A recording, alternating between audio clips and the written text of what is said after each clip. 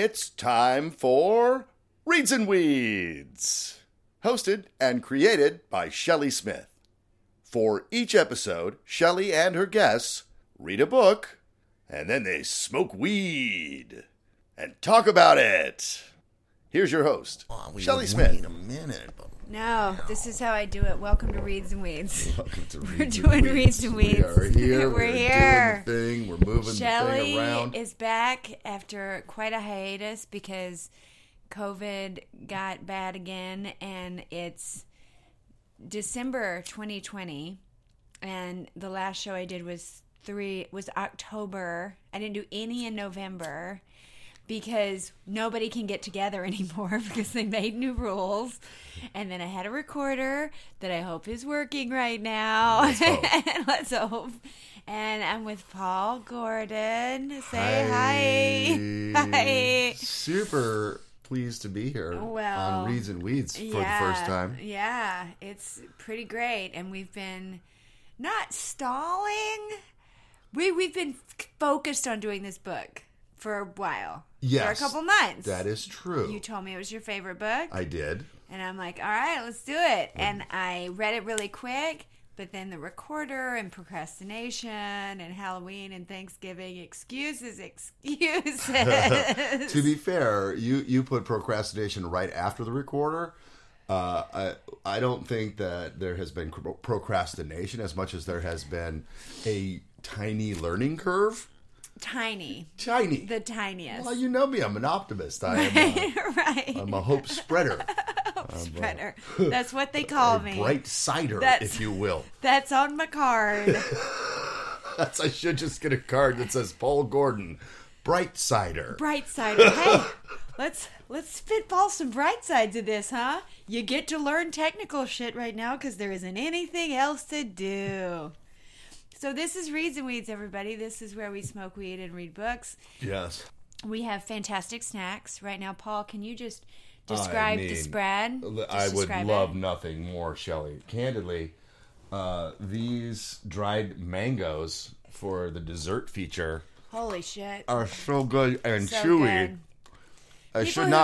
People who've done Reads and Weeds before, you know that I love having the spread, right? But now that I can only have like one person at a time, I still really overdo the spread.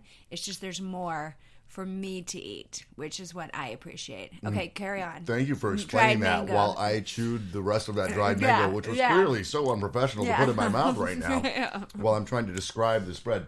So good, though. We've got a mini taco dip, which is basically a 7-layer dip with some added fresh veggies on top. So good. Almost vegetables. Almost vegetables is in fact what we should call it from this point forward. So I'm going to have a chip with almost vegetables on it in a few minutes. Yummy. We've got some house-made dates wrapped in bacon. Mm-hmm. With honey goat cheese inside.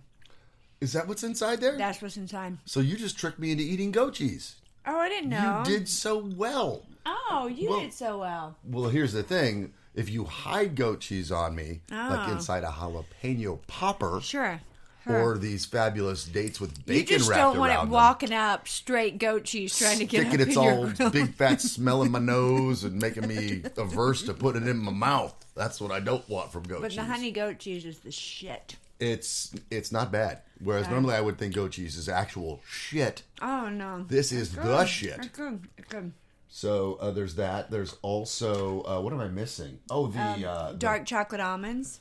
The dark chocolate almonds, which I thought were Kalamata olives when I put one in my mouth. And that must have been very confusing for you. A very pleasant, confusing surprise. Oh, neat. What if vegetables just started tasting like chocolate one day? My kids would be very healthy. Mm-hmm. That's what would happen there. Yeah, all children. Why aren't we doing that? We would. Or have we been dipping vegetables in chocolate? Or trying that? Can we turn some... what do we got to do to turn some resources in that direction? I feel like it's carob. If we go carob and just say, hey, it's chocolate. Right. Sure. They're getting the chocolate essence-y thing. Right. But the carob is healthy. Right. And then you wrap it around some vegetables. Hey, if you're listening to this, this is all out of love. We're not trying to manipulate your children into eating things. We care about the children, okay? We just both admitted that sometimes we have to be tricked into eating things that may be delightful. Absolutely. And then it's worth it. And then you've discovered something new. And it's really great. Trick your children well. Oh, my. They may find health Oh, when wow. you trick them into eating vegetables. Yeah, keep going. No, Think don't. We'll get sued if I do. Oh, that's right. That didn't sound No, it's familiar. fine. That It's didn't parody. sound. Yeah, it It's didn't parody. Sound, It's fine. So we're talking about Hitchhiker's Guide to the Galaxy, which I Yes. read when I was probably in my 20s. So a couple of years ago. Yeah, 3, 4. So, and I remember just being like, it just seems so silly. I was at a point in my life where I probably took myself too seriously. I was probably reading a lot of books about how to be a better salesperson, reach the stars. And then this book, I was kind of like, oh, this seems a little frivolous. It's just like whatever. And I am now realizing, however many years later, that it's what's so great about it is if you've never read it, Hitchhiker's Guide to the Galaxy came from Douglas Adams doing a radio show Correct. in the UK. And his jumping off point was kind of like the world is destroyed because a guy is trying to save his house from getting demolished Destroyed. for a bypass on Earth. Like a highway bypass. Yeah. Yes. But then right when that's about to happen, the whole Earth gets destroyed because of like a interstellar bypass. For a basically. hyperspace bypass. For another So bypass. You can go through nice and clean at hyperspace speeds without hitting a planet. Yes. And so all of a sudden you just leap right into, you just have to accept the whole ridiculous world that he's creating of like the guy in charge of the universe is dumb and doesn't really know why he's doing what he's doing, but that also seems totally plausible. Right. That checks out if you It check checks Earth history out. real It close. checks out. on the. It's all too on the nose. They throw you out of Yeah. the writer's room. Yes. They're like, who's going to believe that? They're like, everybody. It's almost too Everybody. easy. Yeah. Let's cut it. But Exactly. but because of the way he created all the characters and how they respond to their surroundings, it's hysterical. So I think it's very, very funny all the way through. But I also think the humor is much more high-minded than I used to understand. Oh, for sure. The jokes. Every joke. The jokes, to me, it's like I'm a huge fan of the Sklar brothers, the comedians, the twins. A lot Friends of their of yours? jokes are like seemingly obvious, right? Right. But you still have to think of it. You Yeah. still have to have the timing to put it in the right place. Sure. And I think one of the beautiful things that Adams does right at the beginning of the book is just blow the earth to smithereens. Get over it. It's Right. gone. There's no setting. The setting has to be somewhere else Yeah, now. you're not at home. Right. And furthermore, there is no home for you anymore. Right. So you So- start with a completely improbable thing. Yes. And your friend from Guildford in England Mm-hmm. turns out to be from a planet in the Betelgeuse system. Right. Has been calling himself the name of an automobile because they thought it was nicely innocuous. Right. Saves your life at the end because you saved him when he got here and thought cars were the dominant life forms and almost got Right, run over. right. So that comes full circle. And then Ford, the gentleman who's clearly named after Yeah. the car, gives him an opportunity to come to leave the Earth right before it's destroyed in a hitchhiking moment. Yeah. They actually hitch a ride on the Destructor Fleet ships. Yes. And right at the same time that's happening, Zaphod Beeblebrox, the president of the galaxy, That's correct. is stealing a ship and sort of escaping, kind of ordering the world to be blown up. If I may, Shelley. Please correct me. Please. Set the scene. Okay, so we're talking about Hitchhiker's Guide to the Galaxy by Douglas Adams, and we already just got like real deep, real fast. Super deep, real fast. Because it's a really fun. Like once I let go of my own, like, oh, this is silly, and I started going like, oh, I really need this right now. The reason why this book is so attractive, I think, is because right now, especially, I mean, I'm sure there's so many eras of time where you can go, oh, right now, especially since fill in the fucking blank, since Hurricane Katrina, since that serial killer blew through, since the war ended, you know. But right now, it actually does feel like, oh, we're in a pandemic, and like then there's a world-endy vibe to the world right now. So I feel very tuned into this. And sometimes you're like, this is fucked up. Like, it almost feels like just some weird, non-caring creatures in charge of the world. And it's funny to think that, like, oh, that's just exactly what he did. He was like, let's just take every improbable reason for things happening and just throw them out there. Exactly. Just let my imagination run wild with, like, why things are a certain way. Well, that's the thing. The whole premise of the book is basically whatever you think is improbable is about to happen to you. Yes. You have no control. And in fact, one of the favorite nuances about this particular portion of the book is that Zaphod Beeblebrox, president of the galaxy, does not just steal the ship known as the Heart of Gold, which is powered by, and this is going to get a little deep, and so hang with me, but the ship is powered with a thing called the improbability drive.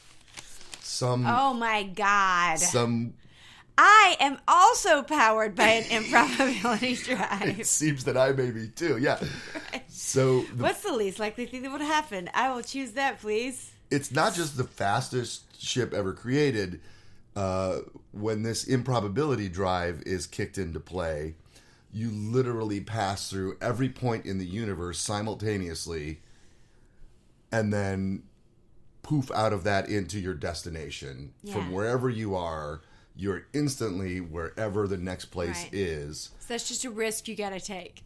But what happens when you get there is a little up in the air until quote unquote normality is restored. Right.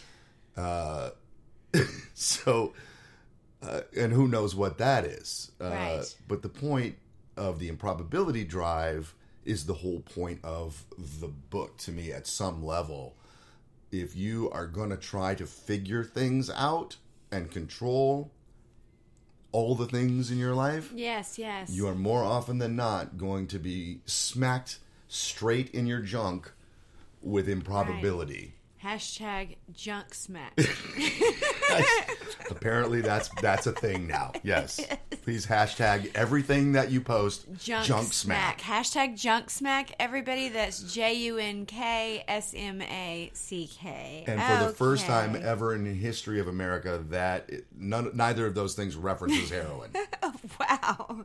It doesn't. It's totally different. Yep. It's about the universe hitting you square in the balls. Yes. And you going, oh, I'm going to imagine what's going to happen next. And the universe. The comedic genius of this is that the premise is that some scientist, as it always happens, like with Viagra and a million other things that were not designed for what they end up doing, a scientist sort of by accident creates the improbability drive at an improbability level of 47,370,271 to 1 against. Yeah. And then they're able to harness it and use it as travel, as a mode of travel. What's delightful about this book, from what I've read about Douglas Adams, and pictures I've seen of him, he just seems like he's sort of having a ball. And I could be wrong, but to write a book like this, you have to be so highly intelligent, but also just super high level playful. Just like, and then what happened? And then what happened? Like a little kid telling a story. Right. And then everything turned to stars, and then we turned into dogs, but then we turned back into stars, and then we went and got a cheeseburger, Right. And it's like, oh yeah, that sounds kind of like this book. That's why it's so like delightful. But one of the things that Douglas is known for, I guess I should say Adams, the author. You know what? I'm going to use all three. I'm going to use all three. Them all. That's what I'm going to do.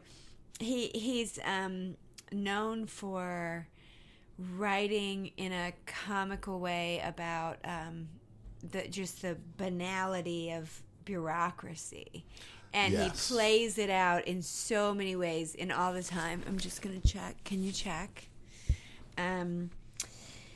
He plays it out, and starting from the very beginning, we have to build a bypass. Why? Bypasses have to be built. you know? Bypasses have to be built. Well, there was a chance to stop it. Well, how so? Well, he had to go into the building, then down to the, he's like, it was clearly posted, but it was yes. in the basement of a building behind a thing, and no one was there, and it was dark. There was no Clearly light. posted, right? Yes, And yes. Literally in the book, it's clearly posted, but it's in a place that it was in a basement behind two different locked doors in a cabinet, Yeah, clearly displayed inside the cabinet, and also there are no stairs right. to go Yeah. down to get to them.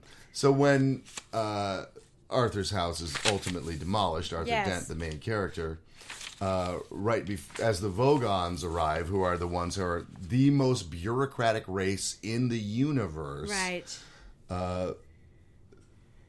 they wouldn't save their own mother without a form filled out in triplicate, buried in peat moss for 6 months, pulled up, recycled as firelighters. Are you making this part No, up? this is from the book. Oh, is they it wouldn't save really? their own mother from the bug bladder beast of Troll. Oh, if they didn't have right. all of the little boxes checked and And I feel like this... you have the right forms at the right yes. time and And let me tell you what, I get it. I'm like, oh my God, if I have to make up a password or give my social security card to, and this is the thing, is when did he start this? 78? When was 78, 79, right in there. The book came out in Yes. 81 officially. Right. And so a lot of the things that he talks about, though, also feel very forward thinking. Like, My goodness, yes. like really accurate sci-fi, Spot super on accurate in so many sci-fi. cases, yeah. And I think I didn't appreciate that at the first time I read it How could you? It hadn't because happened yet. that's true. And then there's a lot of that time travel shit in there. Yeah. All of that. So Well, the thing that So I have to say, Oh. we watched. So Paul and I watched the movie the other day, Mm-hmm. and me for like the 8th time. loved it. Me for the first time, and so I also listened to the audiobook after I read it. And Arthur Dent is the main character. He is the Earthling whose house is torn down. He gets like swept up in this intergalactic adventure to find the meaning of the ultimate question, and he's the only human left, he thinks, and then he meets somebody he knows who's the only other human, and it's a fantastic ride. The thing that we're missing for folks who listen to the podcast but don't read yes. the books. Okay. Right? Yes. The thing that we touched on it briefly, but as Arthur and Ford are picked up, they get the hitchhike. They hitchhike on the Vogon ship, right? Right. Vogons find out they're there. Yes. Vogons don't like hitchhikers. They throw them into space. And at an insane level of improbability, the Heart of Gold shows up Right. within the 30-second parameters that a human lung will withstand the vastness and emptiness of an oxygenless space Sure. to pull them out of the air and bring them aboard the Heart of Gold ship, where Zaphod and Ford are reunited. They're long-lost cousins. They share That's 3 different mothers. right. That's right. And Arthur and a woman who, at a fancy dress party, or a costume party, as we would say here in America, Right. got together and then completely, as Adams puts it in the book, failed to get off at all because Zaphod had shown up and was like, hey, Right. this guy boring you? Right, Why don't you come talk to me? I'm from a different planet. Oh, this is what You I wanna was see going my to say. spaceship? Right, but this is what I was going to say. Do is they all we end up on watched the same ship movie, together? We watched the movie, and I had a certain picture of what the character's going to look like, but in the movie, so who plays Arthur Dent? What's his name? Martin Freeman. That's Martin Freeman. So Martin Freeman, amazing actor who Terrific. I think was in he's been in a lot of stuff. He but I was think in he Sherlock, the new one with the he most was recent in- update with He was Benedict. in Doctor Who too. He was. He was in Doctor Who. He's gotten around. I love his voice. His voice is very distinctive, Mm-hmm. and so the audiobook is really good. But also, he's in the movie, and Sam Rockwell. Sam Rockwell is Sam Zaphod. Rockwell plays Zaphod, and he does it in kind of like a rock and roll George Bush kind of. If George W. Bush, Matthew not H.W. McConaughey, just kind of like, Yes. whoa, I'm rolling with this. I'm from another planet. I'm president of the universe. Like, Yeah, right. and it's so fucking great. And then Mos Def is Yasin Ford Bey now. prefect. Yasin Bey. Yasin Bey, Most Def okay. at the time. Ford Yes. Prefect, which Yes. is, for those who don't know, the name that was given to the Ford Escort automobile in Britain at the time. And Ford showed up on Earth and chose the name because he thought it would be nicely innocuous. Yes. So yes. little nuances like that throughout. So in the movie, this is a really funny thing. Like, I love how many tiny funny things there are. Like, it starts with the dolphin song, and it's really like the dolphins they understand that the world is about to end, but no one can understand them. Right. The And- song, So Long and Thanks for All So the long, Fish. and thanks for all the But fish. we're out. Bye. Yeah, we gotta go. The world's Dolphins ending. just bolt. Yeah, and so there's a headline that says "Dolphins vanish." Yes. It's so On the great. newspaper, Douglas Adams is reading at a little cafe Yes, while yes. the Vogons It are says about to destroy the dolphins Earth. And he vanish. is unfazed. He's Yes, just reading he's just the reading paper. the paper. It's perfect. It's so perfect. So having just finished the book and just watched the movie, sometimes one affects the other negatively, but I think these make each other better. You know, like now that I pictured the book one way, but now that I have the movie in my mind, I'm not mad about it. You know, Yes, like sometimes right. you're like, I didn't really want to think of that detective looking like that. You know, so Well, what's funny about Sure, that is yeah. the Heart of Gold, the ship, which Yeah. is one of the most prominent features, right. looks nothing like the description in the book. Oh, However, is that the one? What does it look like? Is that big face? it's the eye. It's basically an eyeball with a couple of Oh yeah, the big white. Sure, That's sure. the Heart of Gold. It's described in the book as sleek, like a running shoe, like a cool pair of Nikes, which were new at the time, right? Right, So he right. described it kind of like that, Right. but that didn't really translate, and obviously the director had a different vision, but I am super stoked with the round, weird looking eyeball that is the Heart of Gold in the movie as Yeah. a diehard fan. Like, Yeah.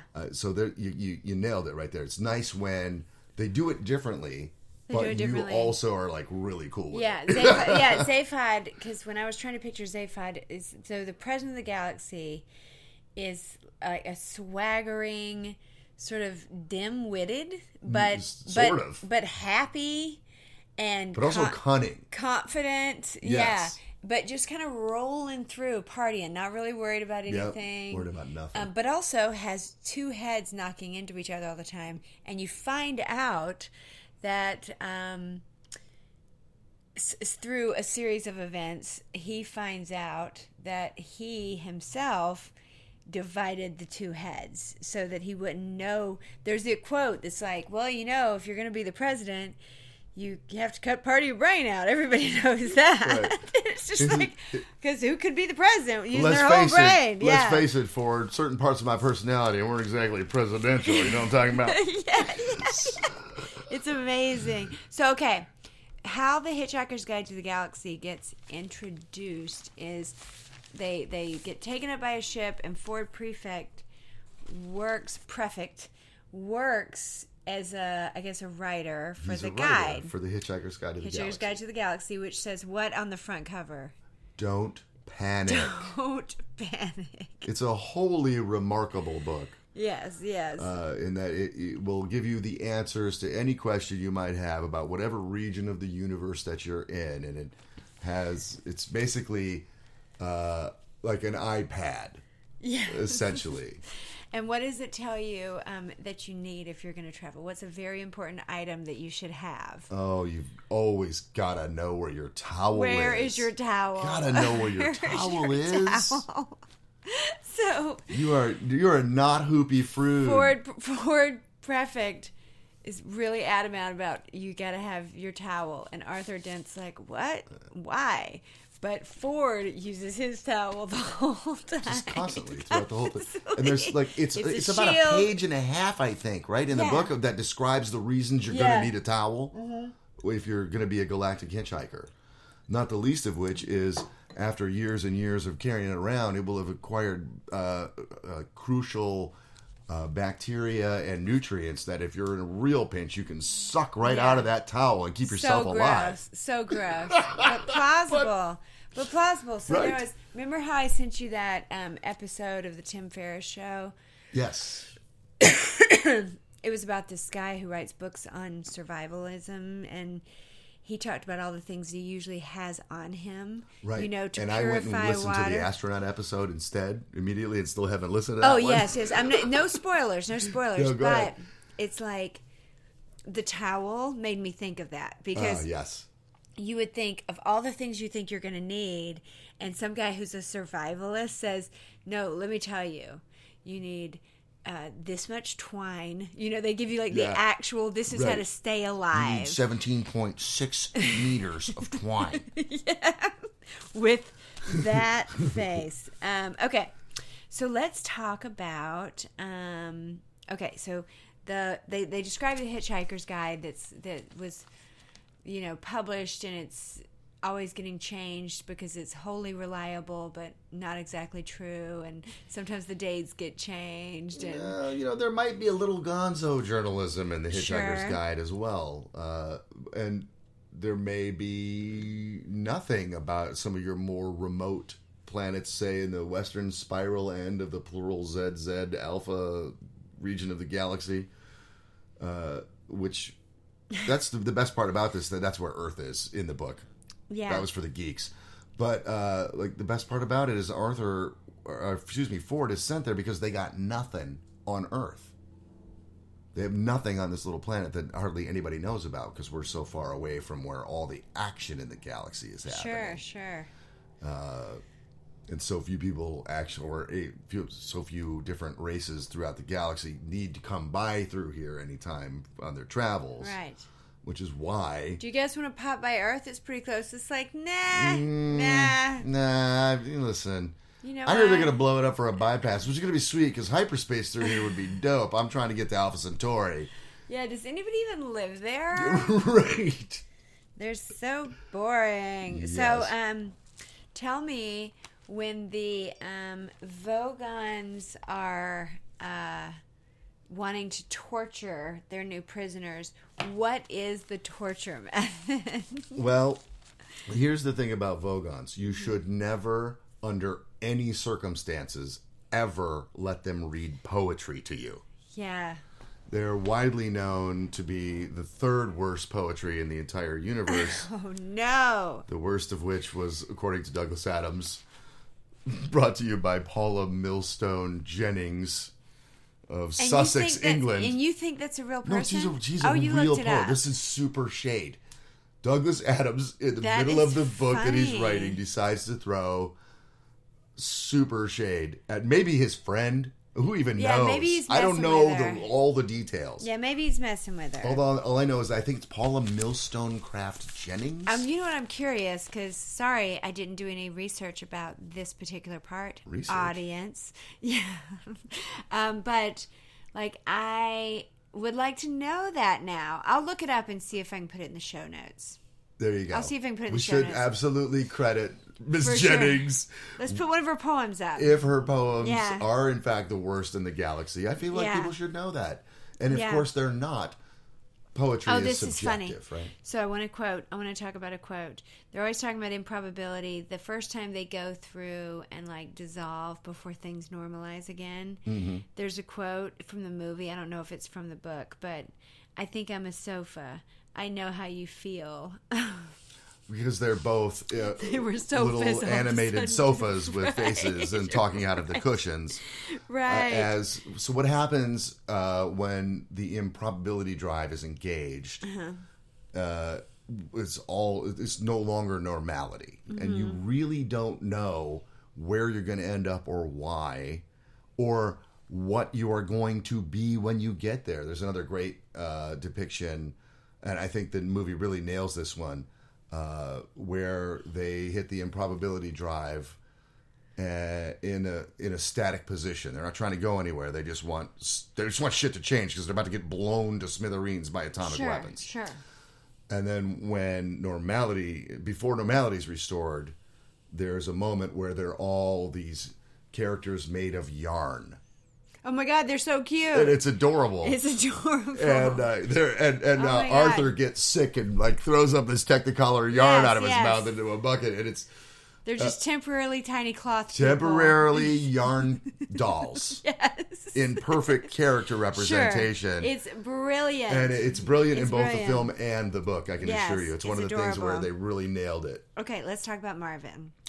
Marvin, the paranoid android. Yes. Is one of the most endearingly depressed characters. He's, I'm going to say, yes. the most endearingly depressing character since Eeyore. Sure. And maybe of all time, if he were more widely known as Eeyore is. Yes. I mean, we all love us some Eeyore. Yes.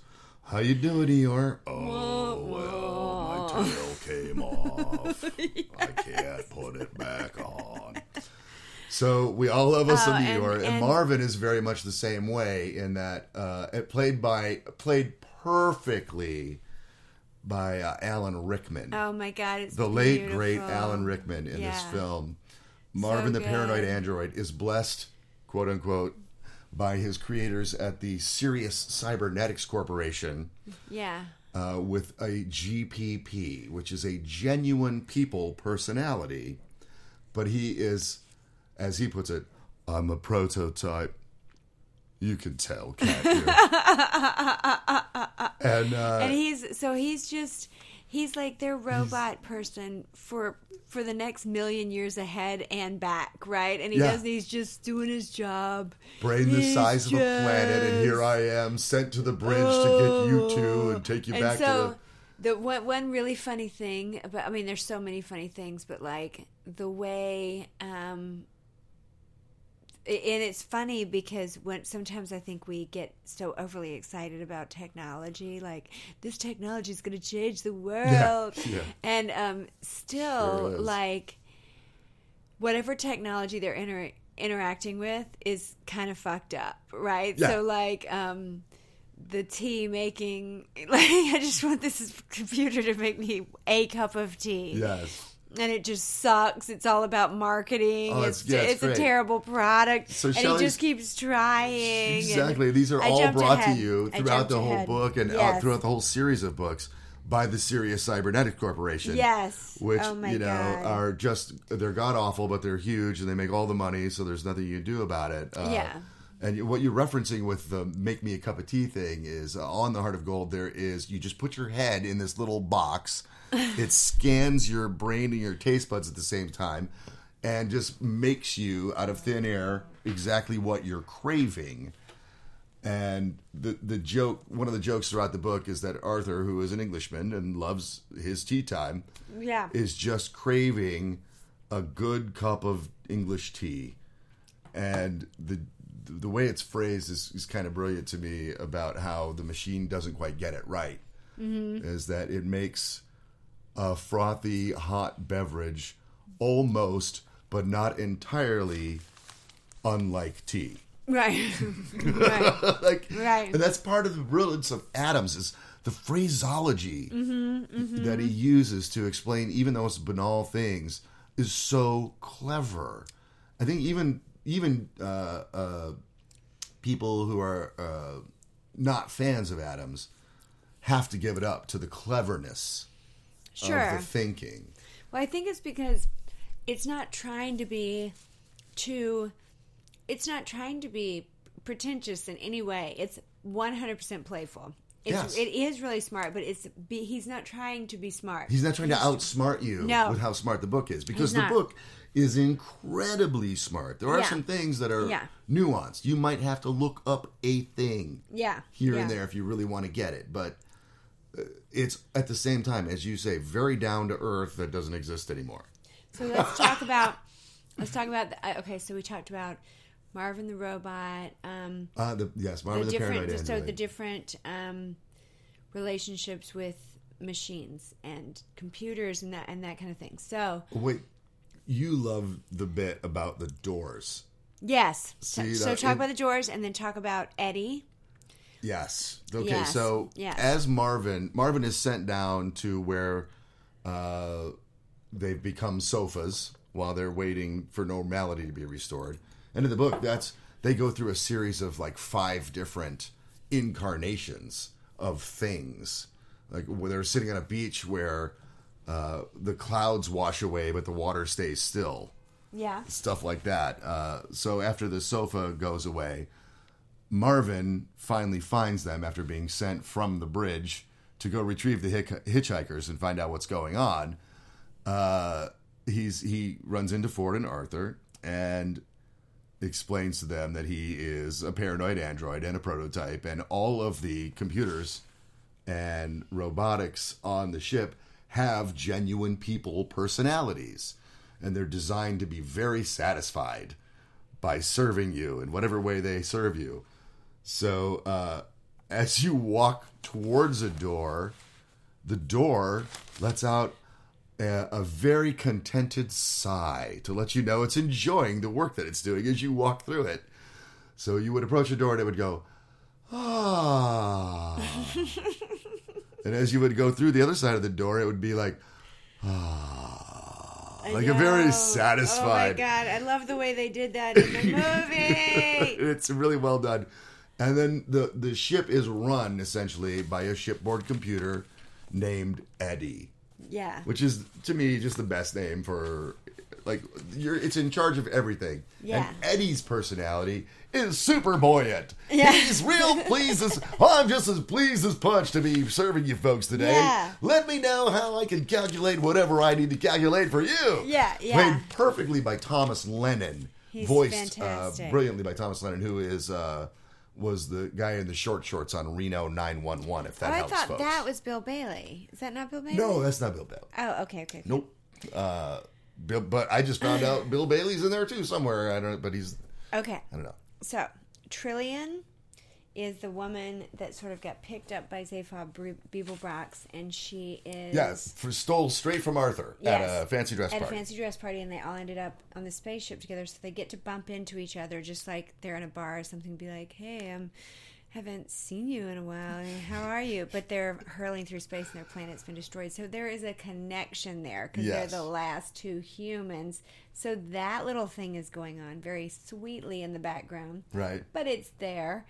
And she begins to figure out that Zaphod's kind of an empty vessel, but she's in space. And he's a douche. He's a lovable douchebag. You know, he's exactly a right. lovable douchebag. Yeah. We all know the lovable asshole in our group, right? But he's completely honest, though. He's not. Yeah. He's like, there's not really malice. No, there's no pretense. He's more just like, I'm hungry. I don't know why I did that.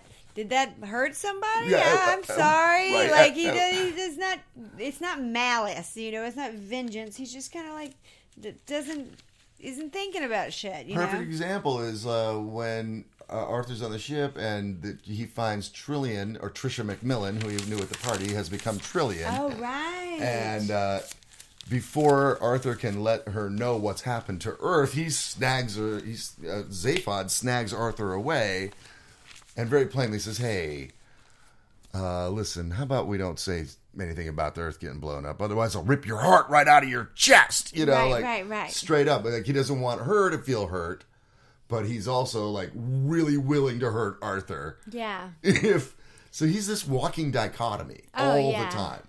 He's and so the way it's done in the movie, he doesn't have 2 heads knocking up against each other. He has like a head, and then his head flips back like a head Pez dispenser, and there's another mouth. That's right, like where his neck would be is a tinier head. Is a tinier, crazy, pissed off redneck head that says all the truths. Yeah. So there's a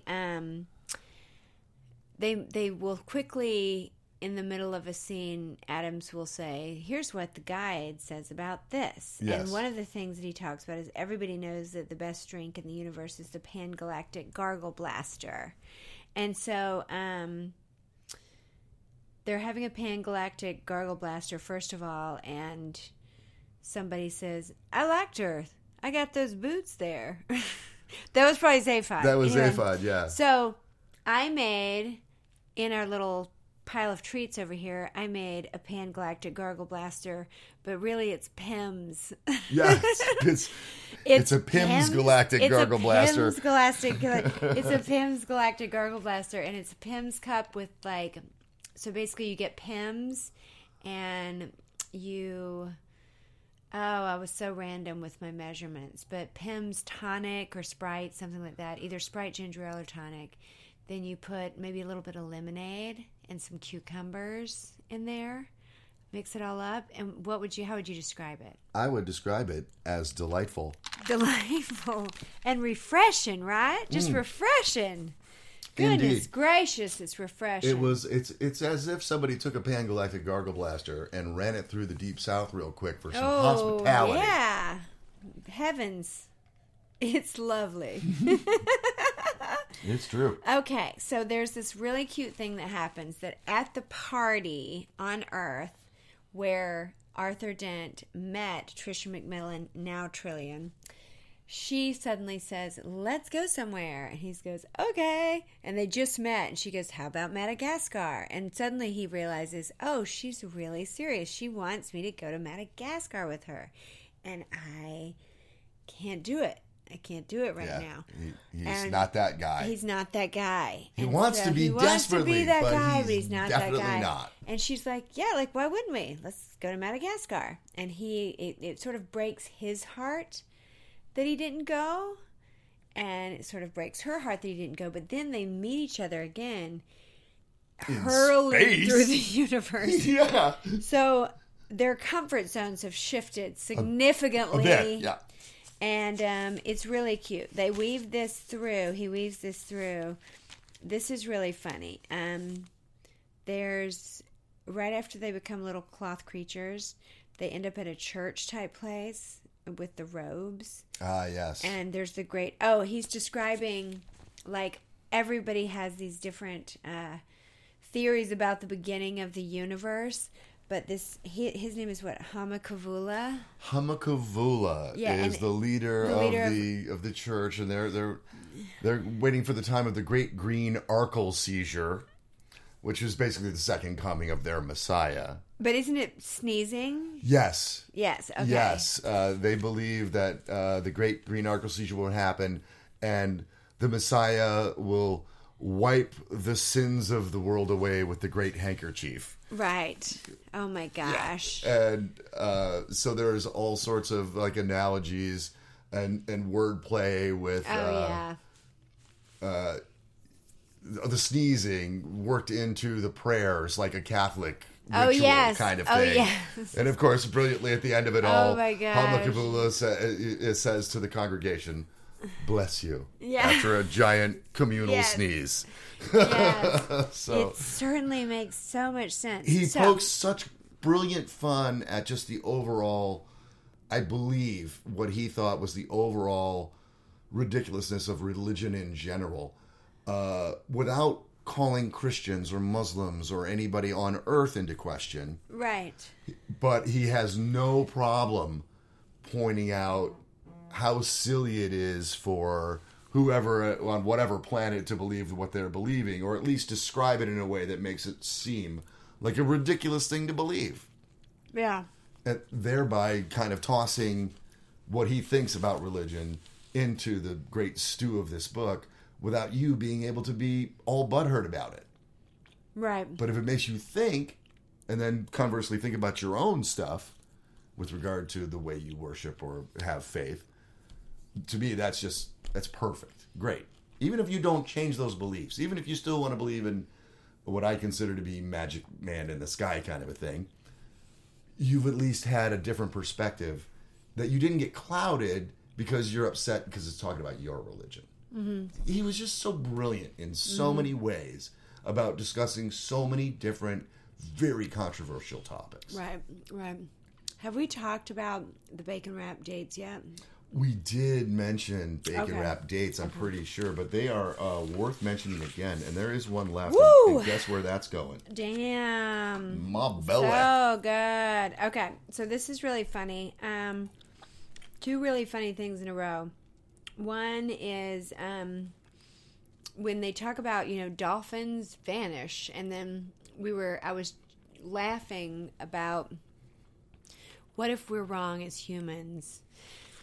What if we're wrong as humans about which animals are, quote, smart? It's like, oh, dolphins are really smart. Oh, pigs, pigs are really smart. It's like, we don't know what the fuck we're talking about, How the fuck do you know what a pig is thinking? We don't know what the fuck we're talking about. So Right. It's funny because I did the Bufo toad ceremony. And I told you the monkey story, right? The guy, he went to the woods and he was thinking about, like, how do I know God? And maybe it's these trees are God, maybe monkeys are God or whatever.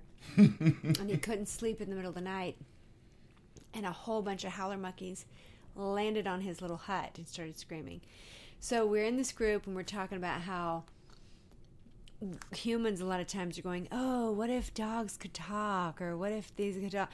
And we were talking about how dogs are probably going like, I wonder why they're still communicating through talking. Yeah. They can't even hear earthquakes coming. I Like mean, they're so limited. Can you Like believe they don't these fucking bipeds can't even smell cancer yet? They can't Fucking smell. morons. Fucking Yeah. dummies. Can't y'all smell that? I got sick. Yeah. Yeah. And so it's fascinating to think. So this is what's about to happen is where do they encounter the mice for the first time? Oh, they've kind of been there the whole time. The mice were trillions. They were her pets. Oh, shit. And they were in her backpack. That's and they jump out in the ship and they take over the Heart of Gold, essentially.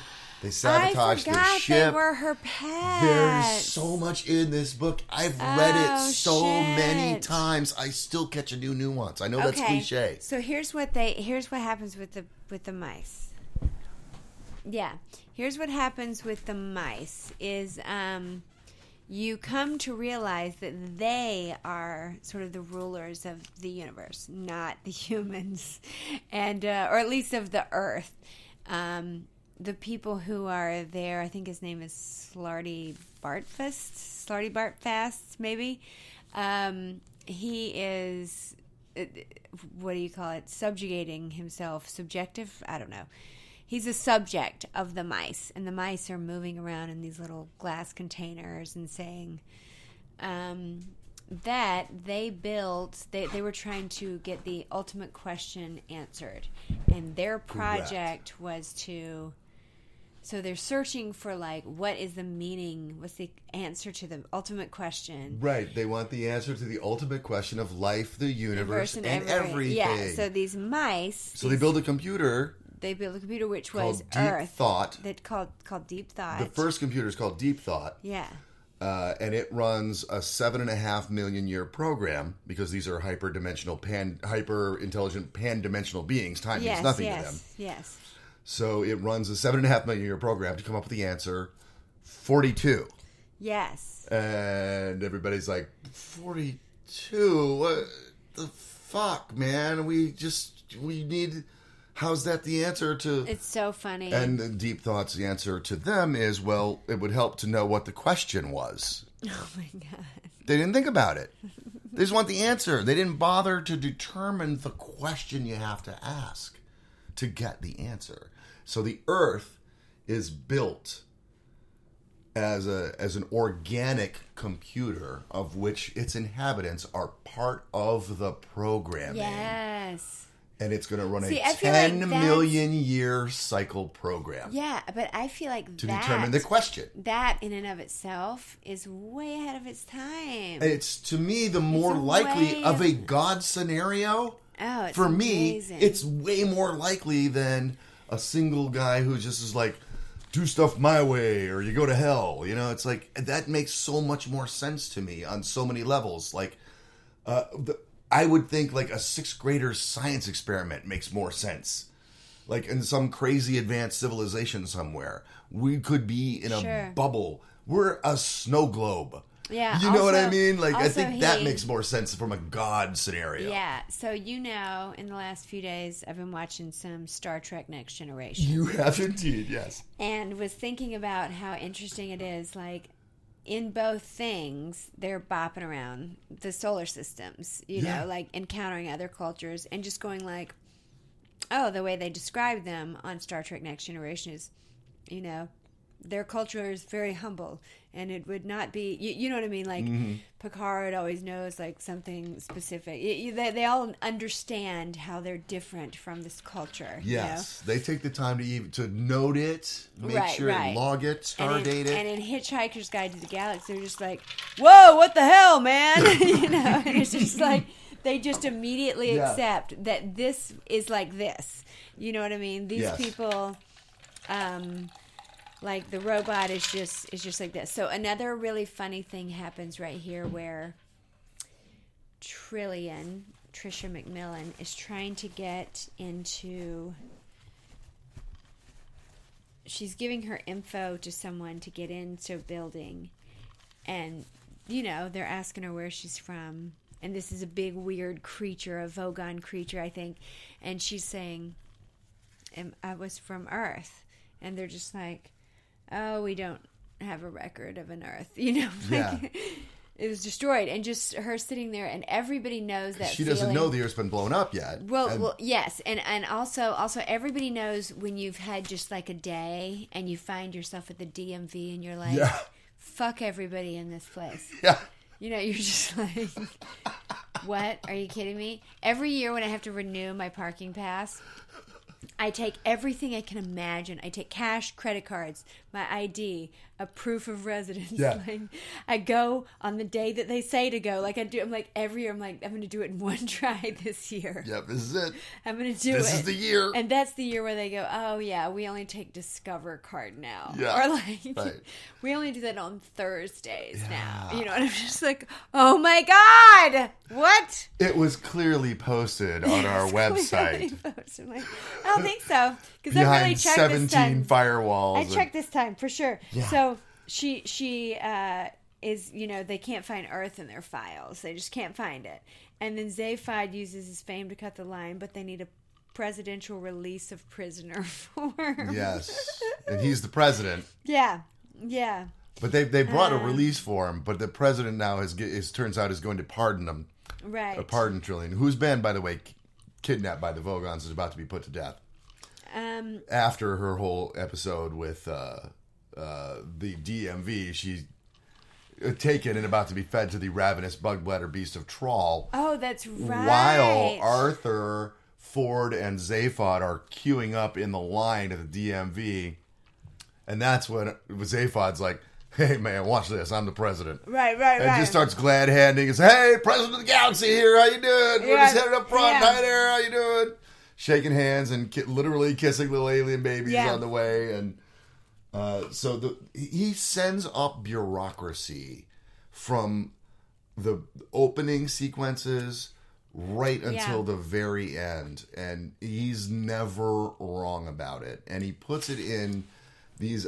he takes these mundane earthly experiences and gives them galactic equivalents. Yeah. Oh, yeah. In a much more advanced societal setting than ours. Like, millions of times more advanced than ours. Right. And they are still up to their fucking dicks in bureaucracy. Oh, yeah. Because you'll never get rid of it. You'll never outgrow it. Never. Like, yeah. There's, like, forms to probably get into heaven. You know, it's like, exactly. Wait, your last address before you get to heaven was, it says here it was in Clearwater, but you died in Jacksonville, so we're going to need some more documentation. I mean, we're super excited to have you. Also, Jesus was just talking about does you. that say Unitarian? So they're on a ship. They're trying to find, I think it's Maragathia.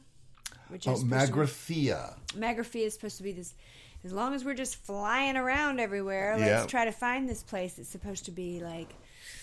Well, their mission to Magrathea is twofold. Okay, yeah, tell me. Magrathea is a corporate planet that utilizes dimensional tricks to trick time and space into believing it's big enough for them to have a planet-building factory. Yeah. In the center of the planet, essentially. So the Earth was built there Yeah. as a part of to be the computer program. And once it's blown up, our mice friends, who of course are again the smartest beings, little white mice on Earth, as it turns out, have recommissioned because they were so close to running the program all the way through. Right, and then it got blown up. And they got blown up. So now they're pissed, and they go back to the manufacturer. They get the Mark II made, or it's in the process of being built. Then they realize, oh, why did we get here? Hang on. Your point was going into, because I got distracted by a point I wanted to make, and I want to make sure we cover yours first. Oh, my next note was... Magrathea being the place where they... where they were going. It was my point yeah. all along. I'm sorry. Yes. It's called Reeds and Weeds, folks. Yeah. So, Okay. Can we just pause for a second here and say that... So I work at a little weed farm, and we just have, harvested in October, and things have been curing, and as we trim things and put them away, we try them. And so today... Paul and I are smoking Stage 5 Clinger. Yes. Mixed with? No, straight up. Straight Stage 5 Clinger. We had just enough for a nice fatty.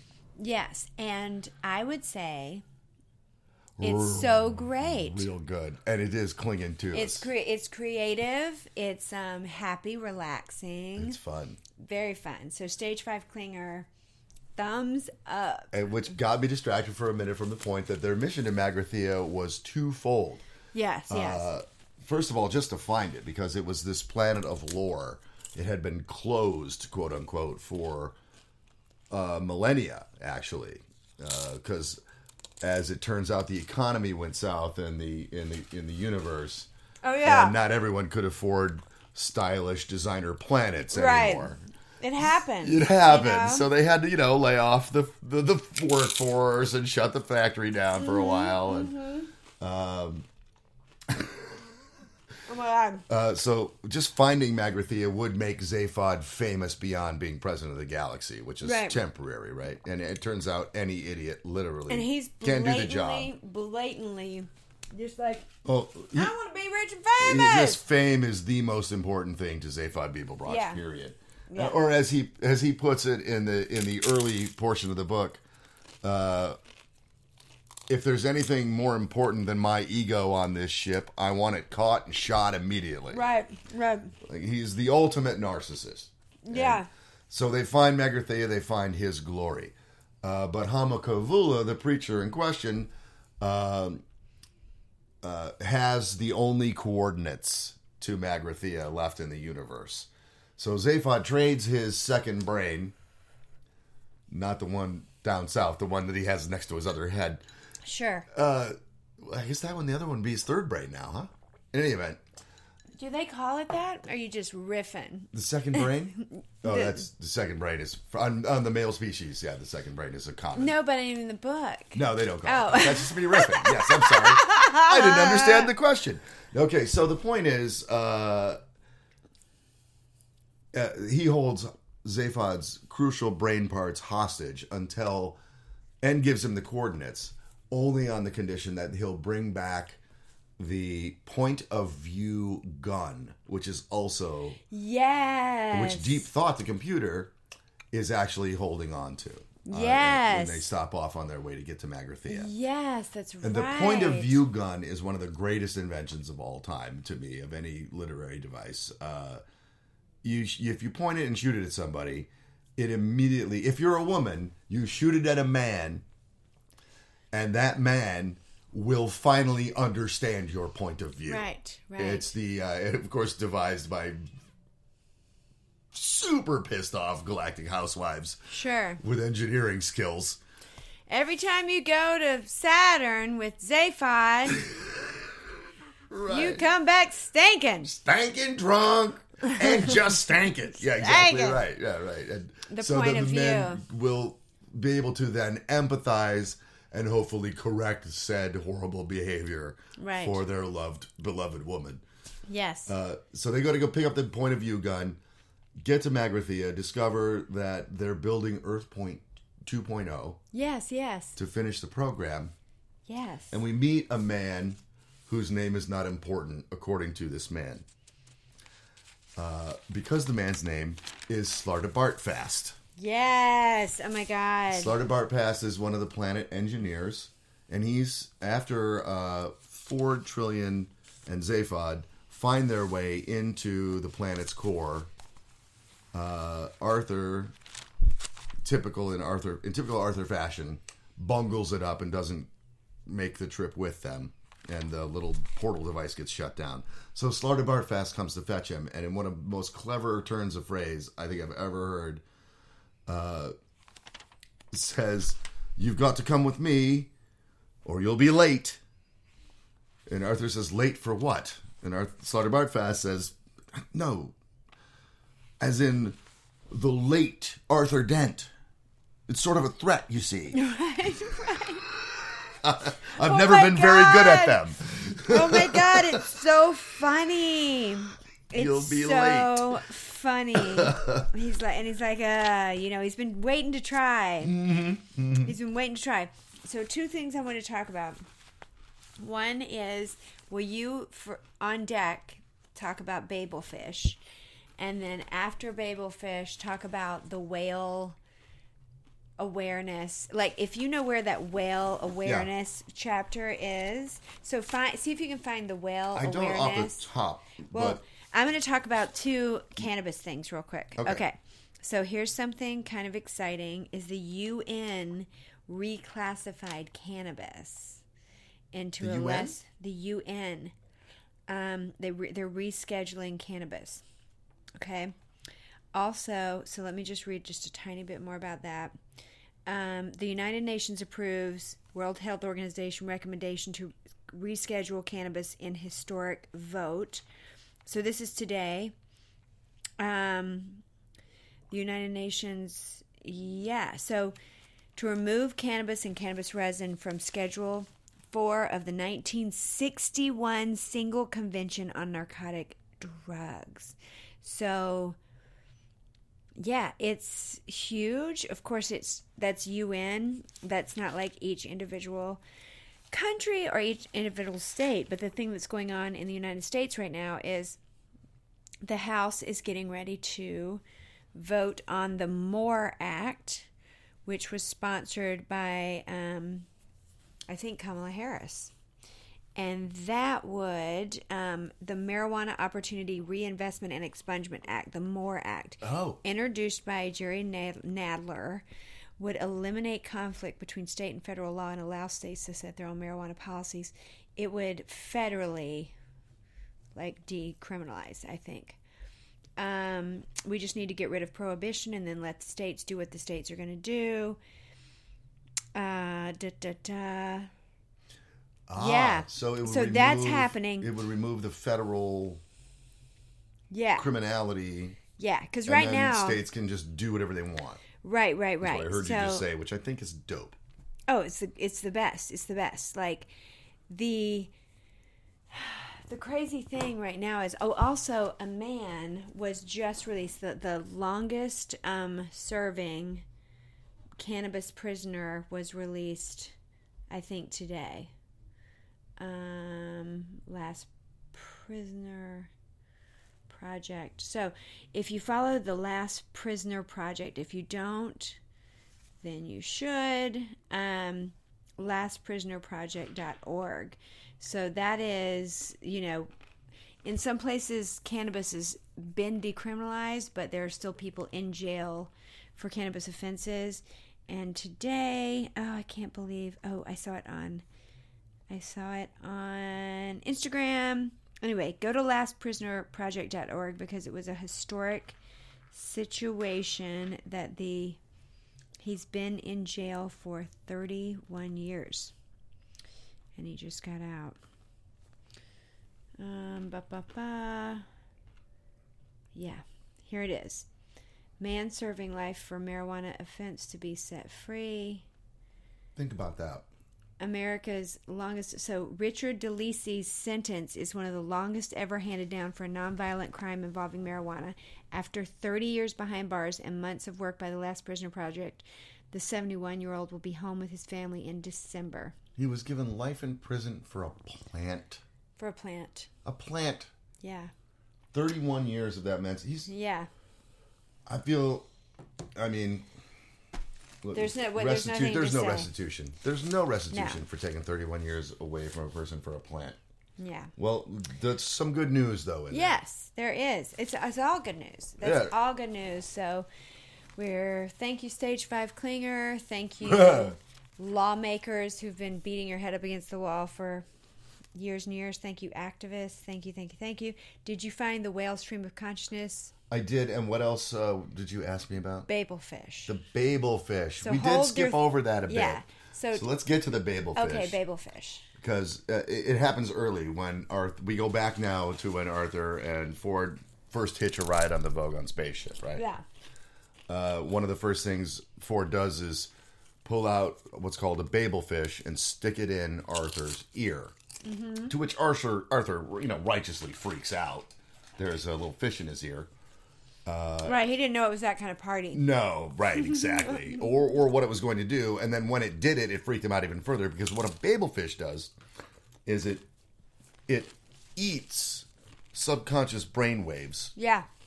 inside the person whose ear they're in. Yeah. And then excretes those brain waves into the brain, thereby allowing, after it's gone through the Babelfish, the person whose ear it's in to understand any spoken language anywhere in the universe. I would do it in a heartbeat.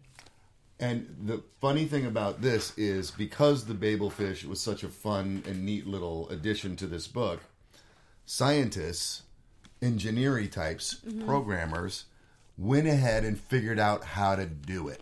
Mm-hmm. So there is now software on Earth that you can put in your ear. You can go to any country that they've got the language for, programmed into this little Babelfish device, and speak freely with other humans whose language you don't understand. What? That's a true thing.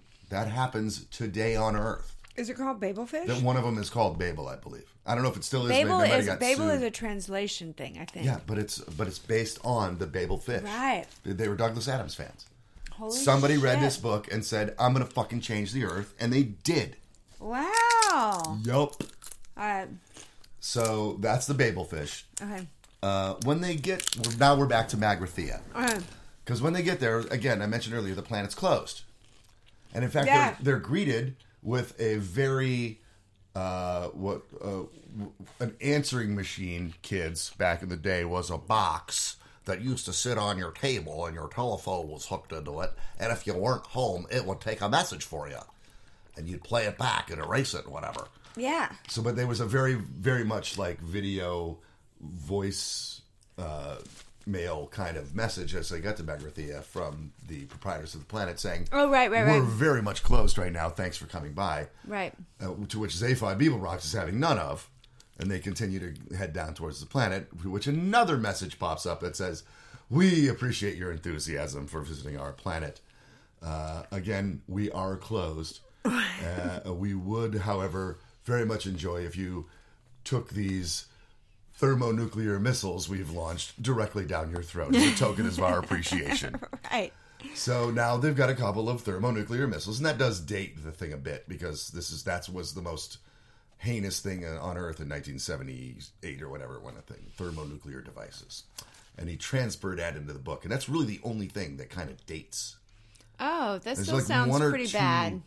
it's still horrible, right? But like, Why would that people date don't it? use that verbiage anymore. Oh, the verbiage. Yeah. Oh, okay, I see what you're saying. They Right. just say nuclear. Yeah, exactly. Right.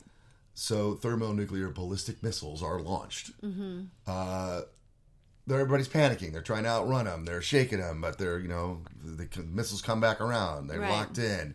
So Arthur, the most inexperienced of the space travelers, just decides to whack on the improbability drive button, even though nobody's ever done that without programming coordinates into it before. Right. And it basically removes them from the danger, turns them into the yarn bombs, Yeah, yeah. or the yarn dolls rather, and the bombs become a bowl of petunias Oh, that's right. and a giant sperm whale. Oh, yeah. which are now in orbit alongside the Heart of Gold above Magrathea, and they, of course, begin to descend because they don't have the anti-gravitational devices that the Heart of Gold does. Sure. And the whale, having been spontaneously called into existence, goes through a very much stream of consciousness, as you said, kind of out loud experience of his new environment. Yes, and yes. It is one of the most heart Somebody warming plays the and whale. heart-rending. Yeah, and I thought it was Eddie Izzard all of my life, and then we actually watched the credits the other day, and it absolutely isn't, and I don't remember who it is now. Was that Bill Bailey? Nope. Oh. I have no I'm idea. just going to keep asking you, was that Bill Bailey? Really should, yes. We probably should have looked at it. Yeah. No.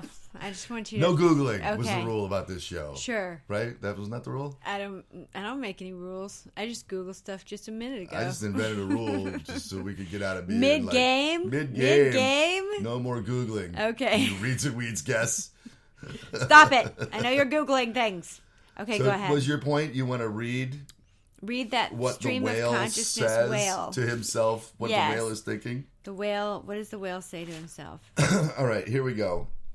It's about a little over a page, so, Okay. and I'm doing it on the fly, but here's the Okay, thing. go.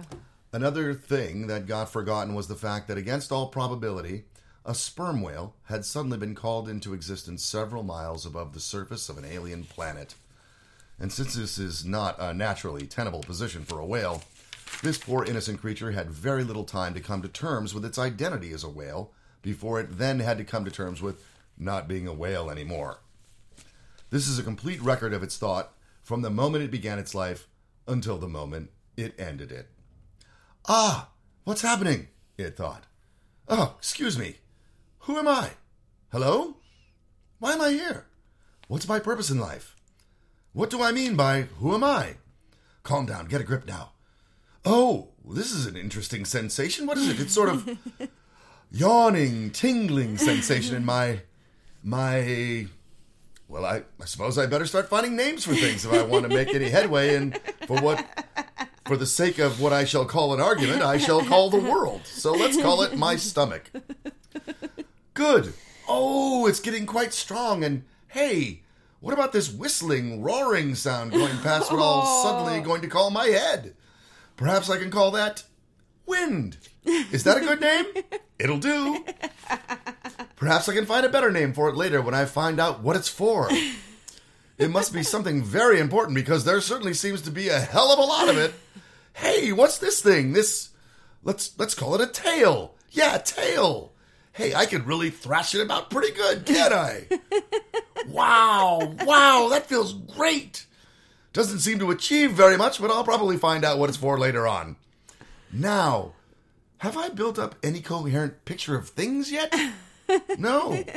Never mind. Hey, this is really exciting. So much to find out about. So much to look forward to. I'm quite dizzy with anticipation. Oh, Or is it the wind? Oh, there really is an awful lot of that now, isn't there? And wow, hey, what's this thing suddenly coming towards me very fast? Very, very fast. So big and flat and round. It needs a big, wide-sounding name like ow, ound, round, ground. That's it. That's a good name. Ground. I wonder if it'll be friends with me. And the rest, after a sudden wet thud, was silence. Oh, no. Curiously, though, the only thing that went through the mind of the bowl of petunias as it fell was, oh no, not again. Oh, yeah. Many people have speculated that if we knew exactly why the bowl of petunias had thought that, we would know a lot more about the nature of the universe than we do now. And that is no joke, as we find out 2 books later. Oh, my goodness gracious. So that's a really good microcosm of the Douglas Adams writing style. It's ridiculous, but it's so deeply well thought out. Yeah. Oh, it's great. That the ridiculousness of it, you wish you had thought of how ridiculous that is. Oh, it's yeah. how It's I a felt about this. whale falling through space that never got to be in water, understand why he was a whale. And when he started figuring out that he was a whale, But fully sentient, died. fully grown. Yeah. It's got a full-size, fully developed brain that it's not Yeah. having to discover in the moments. Yeah, it's amazing. It's amazing. So, I wonder if it'll be friends with me. yeah. So Arthur so the mice like get Arthur and they want his brain because he's the last human. We're back. Yes, we're back at Magrathea. So we're in there. We've met Slaughterbar Fest. Yes. They're touring the facility. Arthur sees how planets are made. This is all synopsizing because we've been really deep geeking this thing the whole time. Yeah. But it turns out the mice, being as smart as they are, figure, hey, we've got a human who was on the planet seconds before it was blown up. So all of that data is up in there. Trillion's brain won't work. She left months ago. Right. So, but Arthur, they can recover the data. Right, and he is clueless, of course. It's these mice thinking like it'd be like if you were a engineer and suddenly you could just talk to a microchip. You could talk to a piece of a microchip and you'd be like, let me just pluck you out of here. And you know, so they're treating him kind of like a like, is this guy useful? Let's pluck things out of his brain. Yeah. And they're gonna like take part of his brain. Literally just take his whole brain. And they because they want to find out what the question is. What is the They're question? still searching for the And question. he's just saying, I don't know. What is 9 times 6? So how about Then he says- what is 6 times 7? 40. Well, it's 42, but it's a little spot on. Right. What's 6 times 9? Because what it turns Right. out is these hyper-intelligent, pan-dimensional beings really want out of all of this question and answer discovery stuff is to make the chat show circuit. Right, and be right. famous and have Yes. the fame and fortune. So they're no better than Zaphod, as it turns out. Oh, yeah. So all they want is an answer. They don't care what it is. Sure, or a question. sure. As Yeah. long as it fits. Something they can market. So he says, how many roads must a man walk down? And they're like, that's pretty good, actually. that yeah, might work. We can do that. What's the ultimate question? How many roads? Okay, yeah, that's a pretty good question. Okay. Well, later, you know, and they're satisfied. Let's see. Oh, when they start getting attacked again by the Vogons, and yes. Marvin blasts them with the point of view gun, and they all get Marvin, the depressed. paranoid android, the most depressed being in the universe. And they all get sad. They just like, lay down. Too sad to fight. Just lay down and start crying. Oh, earlier in the book, they're about to go to war, but it's lunchtime. They have to go to Oh, yeah, to point to how bureaucratic the Vogons Yeah. are. Yeah, like, they've got they're chasing Zaphod because he didn't just steal the ship, he kidnaps himself. Yeah. He declares on National Galactic Television, I hereby kidnap myself and the ship. Yeah. Okay, come on, I'm out of here. Yeah. And flies away. So they're literally hunting him for kidnapping himself. So he's not only the victim, he's also the kidnapper. But kidnapper outweighs victim in the bureaucrat's mind. So every time they see him, they just start shooting, even though they're supposed to. Oh, and recover and save him. there's a fun little inside joke just about like sort of Star Wars type things is because they're always just like running away from thousands of people shooting laser guns at them, but no one ever gets hit ever, and they're afraid to run out there. And Marvin's just like, oh, you know, everybody knows they're worse than the.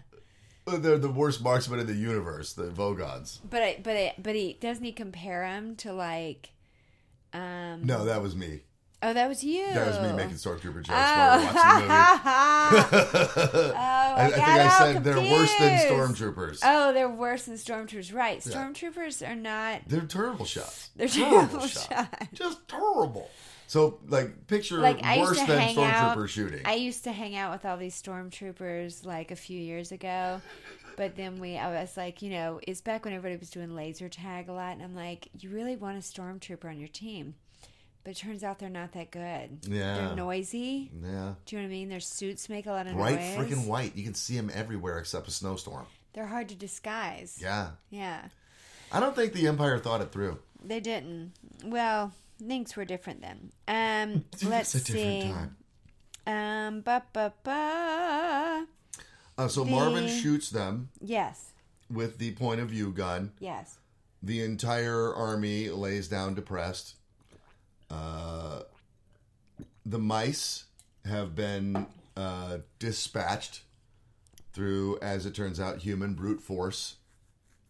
Turns out we're still really good at that, even in, They got the universe. smashed. Yeah, They got smashed, right? Arthur gets, as they're trying to take his brain, Arthur gets free and just smashes them with an armchair. That's right. The arm of a chair.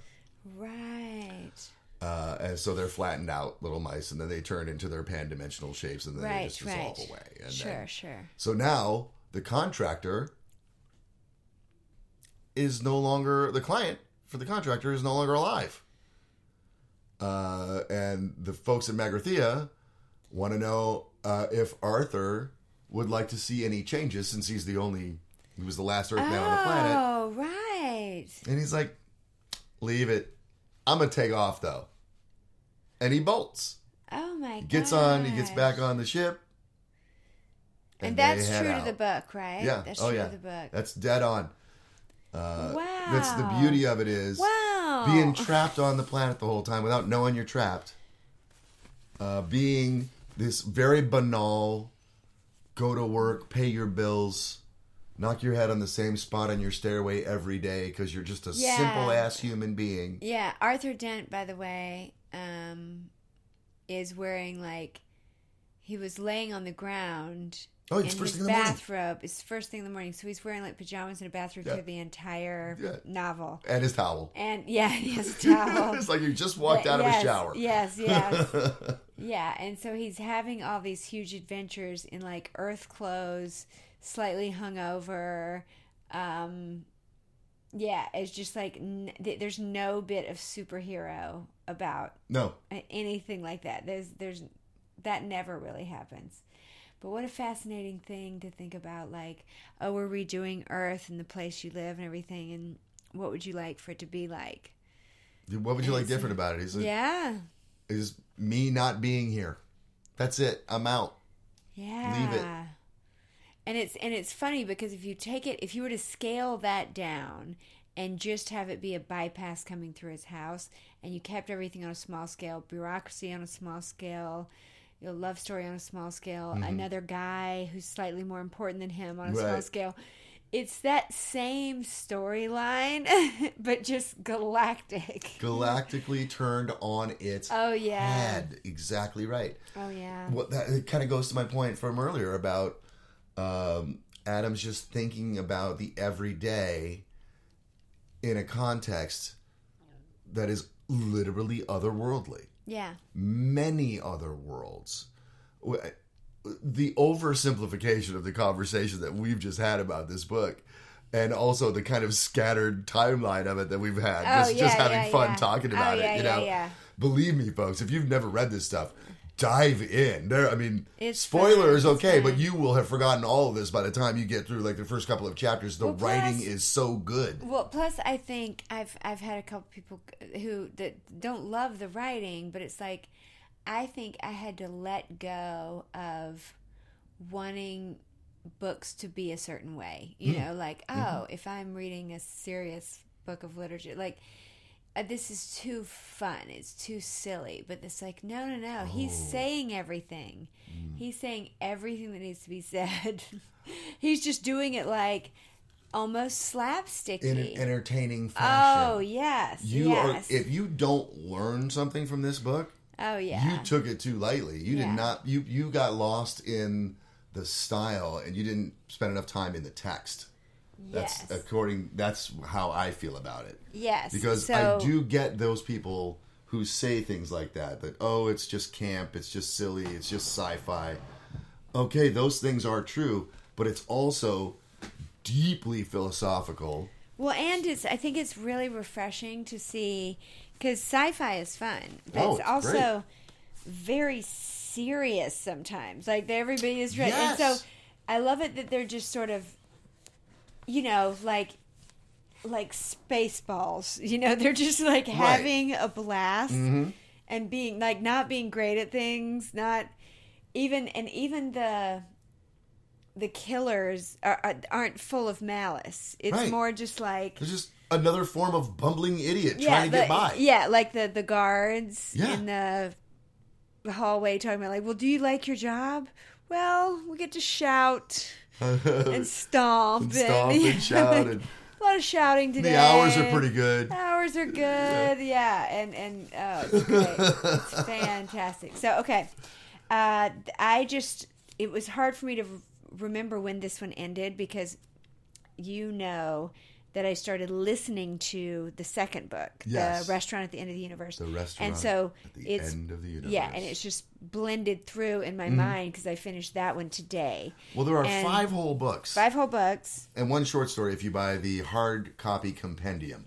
And you gifted me these. I did. Very you had to have sweet. them. You said you'd Very only read the sweet. first book, and it was years and years and years ago. It was. And we had to fix that. Yeah, it was a hoot. It was a hoot. It was exactly like what I needed to be reading right now. It's as serious as everything is or feels if you tune into certain wavelengths here in December 2020. It's as serious as things can feel. This is like just lightens it up. Just lightens it up. It's like, oh, no. The world exploded. Let's move on now. Like next thing. And it mattered nothing Right. to 99.9999% of the rest of the universe. Yeah. It didn't mean anything. Yeah. They didn't even know we were here. Right. It's fun perspective. It's fun perspective. Yes. So we read The Hitchhiker's Guide to the Galaxy and talked about it today on Reads and Weeds. The next one is The Restaurant at the End of the Universe, and then Life, the Universe, and Everything, I think, followed by Mostly Harmless, and then the final one, I think, is So Long and Thanks for All the Fish. Correct. Right? That's the order. So if you haven't listened to these in a while, they're available, and Martin Freeman doing them is so good. And the movie's funny too. So could be a good holiday read or holiday road trip listen, I think. And if you can get a hold of some Stage 5 Klinger, I think you'd be very happy about that. I'm super stoked about that. Yes. Oh, wait, before we get it right, I was wrong. Yes, what? Mostly Harmless is the last book. Oh, Mostly So Harmless. Long and last Thanks one. for All the Fish, book number 4. Okay. So, Listen, I can't go out like that. oh, okay. Are you going to, you just need to correct it? I needed to correct that. Oh, yeah. okay, okay. There's gonna be at least one level up geek higher Sure. than me listening to this Sure. right now. Gonna be like, Who's gonna be oh my like- god, he just totally got the order of the books wrong. I can't trust the thing this man said. That guy sounds cool. Yeah, he sounds pretty cool to me. I'd hang out with him, especially over these Pim's cups. I know. And that snack Hey, tray. thanks Pim's Cups. Thanks Snack Trays. Thanks Reads and Weeds listeners and Douglas Adams. Thank you for having me. This was so much fun. So much fun. Thanks for letting me talk about the greatest book of all time. Woo! All right. Thanks for listening. Bye. Bye. Reads and Weeds is presented by Silly Little Girl Productions.